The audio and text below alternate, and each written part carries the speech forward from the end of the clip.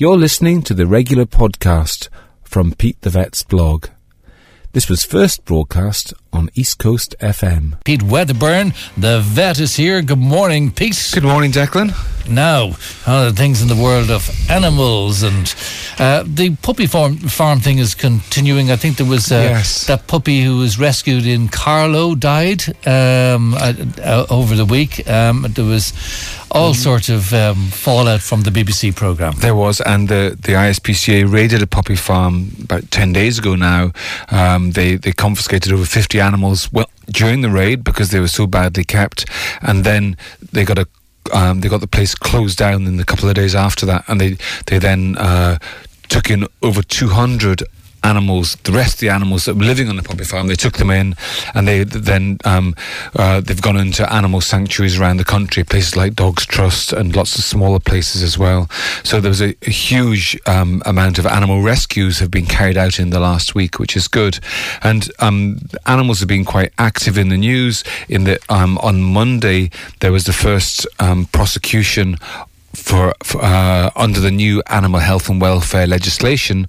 The first prosecution took place. There was a woman in Donegal who had abandoned her dog, and the dog had been left without food and with no access to water. And she went through the court. She pleaded guilty, and there's now a pause, and then the judge is going to sentence her in July. So what happened? She abandoned her. Well, it's very significant, and the significance of it has been somewhat lost, I think, in the reporting of it. What happened was she moved out of the house and she left the dog in the kitchen. That's what happened. Now, somebody went to see the house, and they could see through the window there's a dog in the kitchen. Then 2 days later, the dog was still in the kitchen. They hadn't seen any sign of anybody. So that's when the place was raided, obviously, and the dog was found without food and without access to water. So that's what happened. Now, the significance of this is that under the old legislation, the old Irish Animal Cruelty laws, the owner could still not have been prosecuted for anything because the dog wasn't actually suffering. The little dog was clearly hungry and thirsty, but it wasn't showing any physical sign of that. When you look at the little dog, it looked frightened and thin, but it didn't have any injuries, and it wasn't emaciated to the point where its bones were sticking out, and it wasn't ill because of its neglect, wasn't yet ill. So because of that, under the old legislation, you could not prove that the owner had been cruel to the dog because there was no physical evidence that the animal was actually suffering. Whereas under the new legislation, which just came in last March, that's March 2014, under the new legislation, you have to provide for your animal's health and welfare. You have to provide what's called the 5 freedoms, which include freedom from hunger and thirst.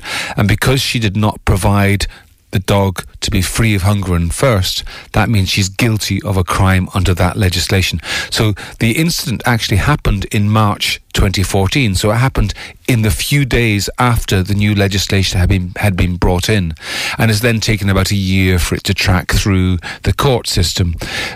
So that's why this is such significant news. It's the first of many cases that are in the pipeline of people being prosecuted, not because the animals have directly physically suffered, but because they haven't had their 5 freedoms provided to them. We're now all obligated to provide those 5 freedoms. Why do people, and I don't know anything about this case, and others will decide naturally in court about various cases, but why do people keep animals if they don't treat them properly? That's a very good question. I think what happens is they start off with the concept that they'd like to have an animal in their life. Perhaps they feel sorry for an animal they come across.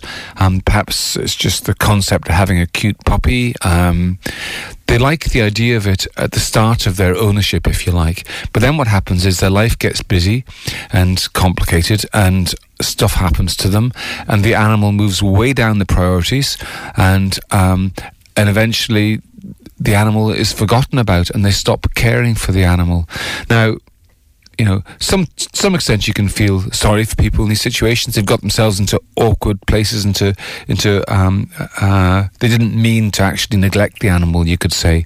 But the problem is that they do neglect the animal, and animals have no power and no voice, so the law is there to protect them. So what people have to learn is that however bad your situation is, you have a legal obligation and responsibility to care for the animals that you've taken under your wing. And if you don't care for them properly, then the law will act against you and you'll get into trouble. So even though you're already, I suppose, morally and ethically bound to look after the animal, you're now also legally bound to look after the animal.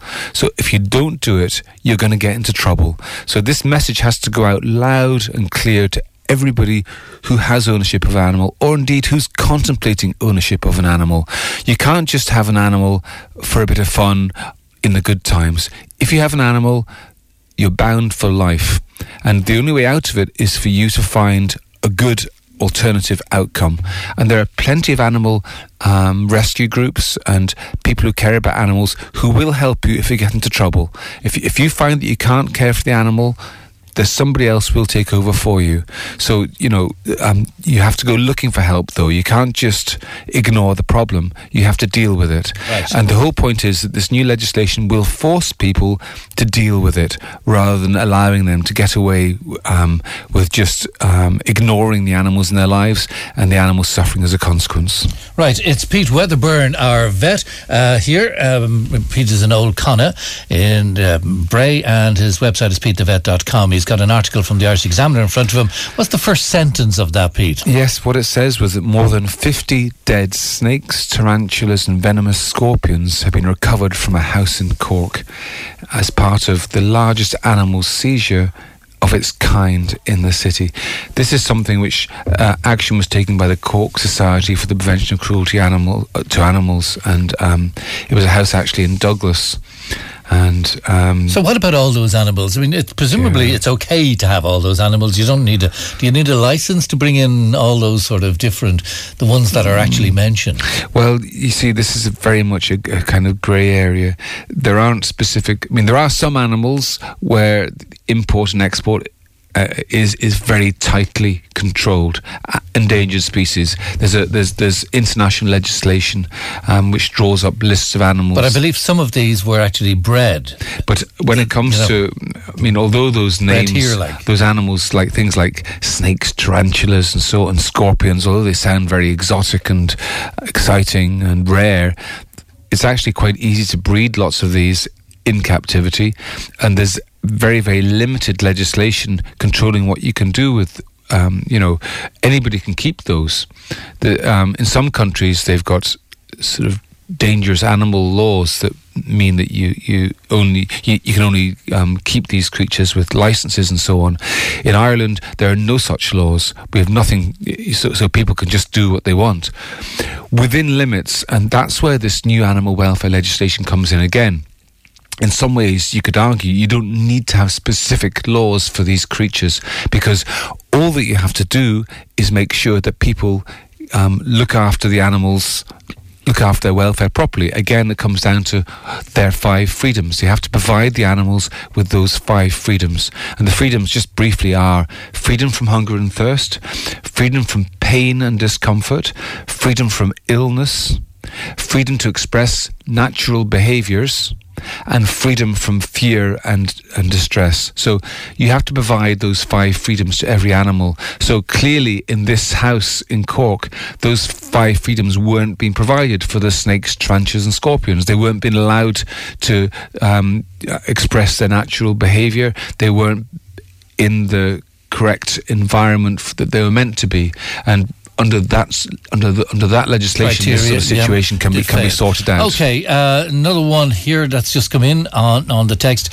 Is there a remedy for a rescue dog to calm down before new baby here, a Springer Spaniel? Do you get the idea that she wants a rescue remedy? Remedy is one of those sort of essential oils type products that people sometimes claim great things for, and effective as they may be in some situations, if you've got a dog that's frightened and nervous and... Dog might attack the baby. I think that's probably at the extreme end of it, but if there's a jealousy thing, isn't Look, that's not likely to happen. The point is, though, that you can't just use something like an essential oil to transform the personality of and behaviour of a dog. It's much more deep-seated than that. You have to look at the whole picture. I mean, the one thing I'd like about rescue remedies is that they're part of what you might call the holistic movement. And that means, holistic means looking at everything. And that's what you need to do in a situation like this. You can't just have a quick fix with a dab of oil behind the ears. You have to be holistic, which means you have to look at all aspects of that dog's life. How much exercise is it getting? What sort of diet is it on? How much time does it spend just by itself getting bored? What sort of interactions does it have with people in the house? You have to look at all of those aspects, and you have to address them properly. A lot of dog behavioural problems are solved very simply by giving the dog loads more exercise. So, if you're not taking your dog out for an hour of boisterous exercise twice a day, then you can do that and you'll solve a lot of behavioural problems. A lot of dogs just get into mischief and become bouncy and energetic and what people might say difficult, simply because they've got too much energy that's not been burned up.